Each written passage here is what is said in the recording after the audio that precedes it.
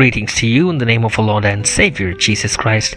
I read from the book Jesus Wins. Today's devotion is entitled, His Zeal. Mark chapter 11 verse 15. He entered the temple and began to drive out those who were buying and selling in the temple, and overturned the tables of the money changers. In his righteous indignation, Jesus positioned himself in the temple court, and he would not permit anyone to carry merchandise through the temple.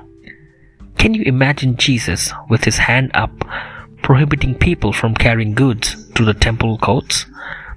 Maps of ancient Jerusalem shed light into what is going on. A shortcut which went through the temple courts of the Gentiles had been created between the Mount of Olives and the city. If this route was not available, merchants would have to go around the temple, which was quite a big structure. After cursing the fig tree, Jesus entered the temple. This time, the fraud covered by the appearance of piety was too much for him. In the only violent demonstration in all his public ministry, he entered the temple and began to drive out those who were buying and selling in the temple, and overturned the tables of the money changers and the seats of those who were selling doves, and he would not permit anyone to carry merchandise through the temple. Everyone is astounded. It seems that up to approximately the year AD 30, the markets for the sacrificial animals were located on the Mount of Olives, and they were under the control of the Jewish ruling group. But around this time, the high priest appears to have authorized the setting up of markets in the outer courts of the temple, creating a competitive, business-like atmosphere.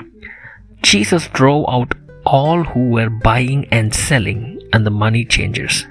The very place that God had designed to reveal His grace and welcome the contrite-hearted had become a sacrilegious, self-centered, crooked, businesslike and proud institution. The ultimate blasphemy is an empty, self-sufficient, hypocritical religious system with the appearance of piety, and His authority took over.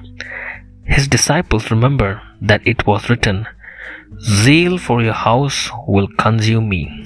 John chapter 2 verse 17. Just imagine a parent defending his children, and you get the picture. God always defends the oppressed.